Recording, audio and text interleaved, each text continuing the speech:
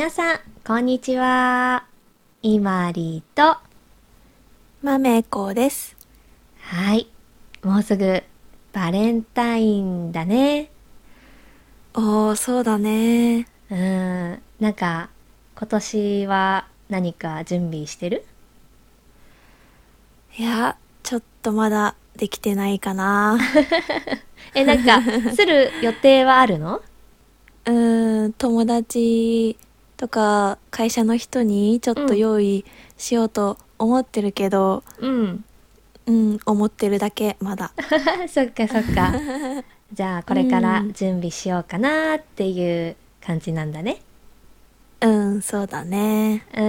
なんか日本のバレンタインってう独ん。特って聞いたことあるんだけど、へえ、うそうん、なんだ。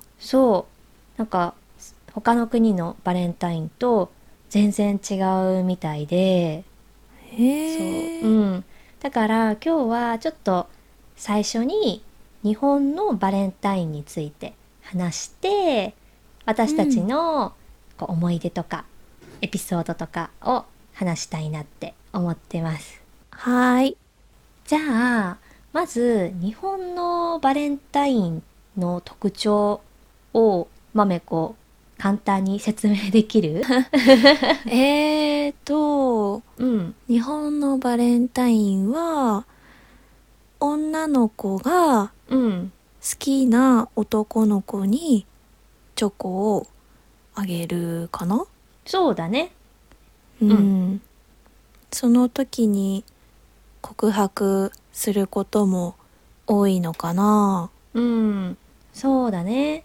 でも、なんかもうすでに付き合っているカップルだったら、ただあげるだけっていう感じだよね。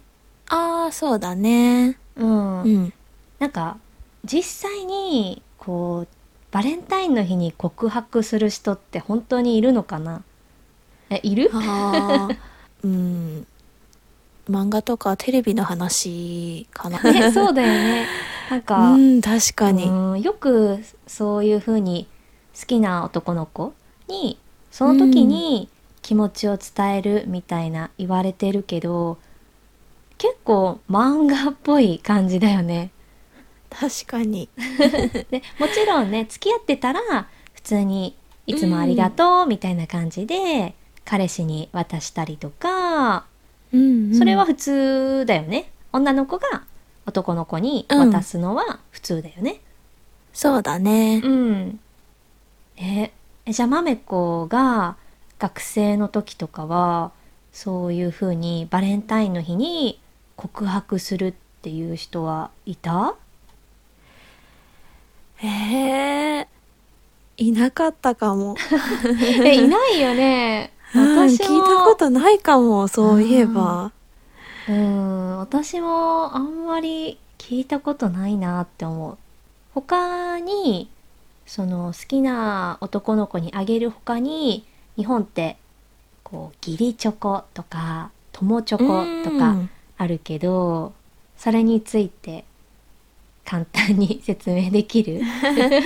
えーっと、うん、友達とか、うん、普段お世話になってる人とかに、いつもありがとうっていう感じで、うん。ちょっとしたチョコだったり、お菓子だったりを配ることかな。うん。うん、そうだね。あんまり高くないやつだようね。ん。そうそうん。なんか好きな男の子にあげるチョコのことは本命チョコって言うよね。う。うん。で、本命チョコは結構高かったり、う丁寧ん。に手作りしているっていう感じだよね。うん。うん。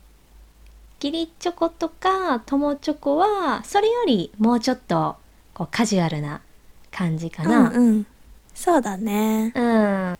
他の国ではなんかうん。女の人が男の人にあげるんじゃなくて、男の人が女の人にあげる国が多いんだって。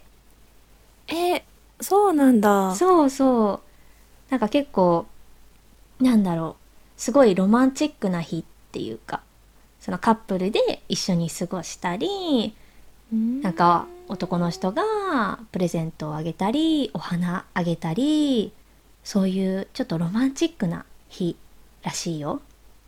あ、そうなんうだ。ん。まめっ子は今まででなんかバレンタインの思い出とかある？バレンタインね。うん。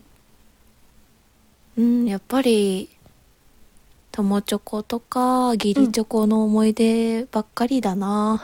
ああ、そっか。なんか、外国みたいにロマンチックな思い出は全然ない。まあ私もないんだけどね。まめっ子はうこう義ん。理チョコあげたり友チョコあうげたりすん。るのは好き？正直、うん。めんどくさいと思っている。あ、そうなんだ。友チョコもめんどくさい？高うん。校生の時は、すごい張り切ってうん。用意して、うん。ちょっと手作りのクッキーとかをちっちゃい袋にいっぱいうん。こう、袋詰めしていっうぱい用意ん。して、なんかクラスのみんなに配るみたいなうん。のをやってたけおど、ー。なんかそれは今思えば、なんか他のみんなもやってるから、うん。なんとなくこうやらなきゃっていう、うーん。うん、そういう空気だったからなんかうん。頑張っちゃった。うん、だから手作りしてたのは高校生の時ぐらいで、うん。うん、その後はもう簡単に買って済ませたりうん。とか、うん。うん、してるかな。そうだうね。ちょっと大変だなって思う時もある。そうだね。うなんかん、楽しいイベントだけど、女の子からするとちょっとね、大変なうイベントん、かもしれないね、日本では。うん、うーん。まあ楽しんでやってる人もいると思うけど、みんうながやっん。てるからやらないとみたいな義務の人もいるそうそうよね。そうそう。ねえ。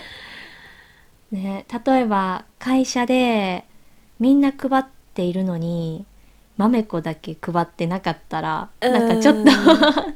ちょっとやばいそよね、多分。う。ねえ、多うん。分、なんでって思う人もいるから。そうだね。ね。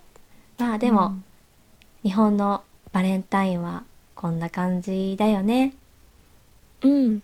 うん。そうだはい。ね。はい。じゃあ、今日はこの辺でいいかな？はーい。はい。